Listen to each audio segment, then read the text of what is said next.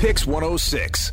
It's 1-800-LAW-1010, 1-800-LAW-1010.com. Our pal Paul Harding from Martin Harding Mazzani on the phone was not with us last time we spoke, right? No, it was Chaz last week. Yeah, it was. Yeah, I was away. Welcome back. I mean, Thank you. You doing anything exciting last time?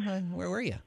Well, yeah, it kind of was. Took a cruise, Greek islands, actually. Planned it for a couple of years, and we did it, and it's great. But my time zones are a little messed up. I've been up since 2 o'clock this morning. Yeah. I'm still kind of, in that weird time zone thing. So how's the American dollar go over there in Greece? Yeah, great question. They were happy to see us. Yeah, whenever we had the dollars or the euros, it was very exciting because the credit cards, you hand them the credit card, they stare at you because they're not sure they're going to get paid. So Right. the dollar was winning the day. And do you get to take out all your as much money as you want out of the ATMs? I know there was a limit for the folks that live there, but Yeah, we were able to. It was a cruise, so on the ship we were. But I know that there was some limitations when you were on the islands. all right. Yeah. All right. Interesting. Are y'all tan, Paul? You ready? You Tan? yeah, I guess I probably look better than I feel. Yeah, I do look tanned up and rested, but I'm not. So at this point, I'm. Well, Yeah. I'm sure you know. I know Enough you know. of the voir dire. You No. know that Saratoga cops settled with this Adam Rupika guy who flipped off a cop, was then arrested, pepper sprayed. The cop quit because he was going to get fired. They came out last week, Paul, and they announced a settlement. They didn't give us a number. We heard tens of thousands. You don't have to tell us, but do you know the exact amount? No, I don't. In fact, no one other than the attorneys and, of course, Mr. Rupika know what that amount is. But the uniqueness around it is freedom of information or a FOIL request at some appropriate time in the future. I'm not sure how many days they have to wait, but we'll reveal that. And I assume that the Times Union and other agencies are going to kind of figure that out. So, oddly, they decide not to release that amount, but there was a settlement done pretty quickly, and we will all find out, shortly. In your experience, when they don't release the amount, does that mean it's not a lot, or is that why, and why don't they? Yeah, it's not as much that, but we have a situation where Mr. Rupika, of course, has a website, blockcops.com, and he's in the Block Cop website and other things like that. I believe what we have here is they had an agreement in the settlement that said non-disclosure. And those are kind of typical, but it means that the Saratoga folks and the county folks who deliver the cash, they can't talk about it, but also Mr. Rupika can't talk about it in his websites or any of that stuff. So the reason for doing it was I believe, so he did not, tout this, and maybe other people say, hey, what a great idea, man, we copycat this and things like that. So it'll come out, but it won't come out through his disclosure, and I believe that was the rationale behind it. Just one final question on that topic. If for some reason it did get out, and he was responsible for talking about it, would it negate his ability to receive the money? Well, no, but it would be another claim against him, meaning it would be a second action.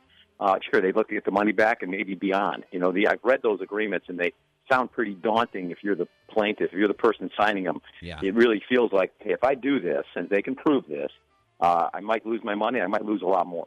So they don't tell us the amount of cash. Paul said it we'll find out, but because they don't want copycats. That was my thinking, too. But do you think the story's big enough to produce at least a copycat or two in this?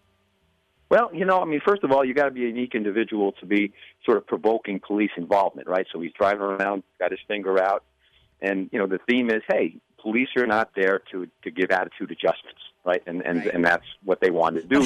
How unique is that nowadays, though? I feel like it's more common than it was when we were kids. I feel like someone sees this story and they think, well, I'm going to go out and this is what I'm going to do, Well, the story's a great lesson for probably all the police officers who show so much restraint every single day, and they all do. Now, Mr. Baker here, he lost it, right? He just kind of couldn't put up with this guy, and he sprayed him, and what he did was wrong, and he's being punished for it. But I think the rest of the police force, not only here, but nationally, keep hearing stories about this. Everything's being videotaped. Everything's there. So, they're just going to have to, and they're pulled over no matter what's said or done to them. As long as it's just wise guy stuff like this, they need to keep their cool. So, otherwise, they're going to be in the same situation that Officer Baker was, and of course, that had a tragic story, at the end. Paul Harding from Martin Harding and Mazzani on the line. Last question for me. It's really more of a statement, but I thought this was interesting. I saw it on Facebook, local cops sharing Rupika's name, his website, his picture saying, if you pull this guy over, call your commanding officer or the guy above you before you do anything. Have you ever heard of anything like that, Paul? No, I haven't really. I think that Rupika is a guy that if you pull him over, I think you just got to be super careful. I think they should consider that with all people, right. Especially when you have this provocation. I mean, that's a uniqueness. I mean, if you have a fast start or you're burning rubber and you pull a guy over, it's different. This guy giving the finger to the police. The police just need to. And again, it doesn't mean it can't result in an arrest. It just means that it has to follow procedure protocol and process. It sure does. All right. Thanks, Paul. We appreciate it. And I assume that these guys are going to see bumper stickers on the back of this guy's car because he's kind of out there for all the public to see. So probably a Bernie Sanders sticker. Be careful.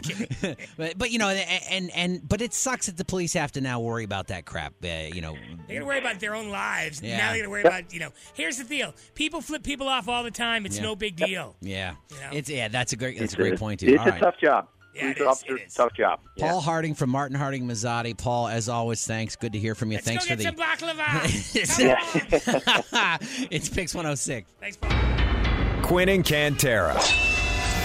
Slicing the righteous. Mornings on Pix 106.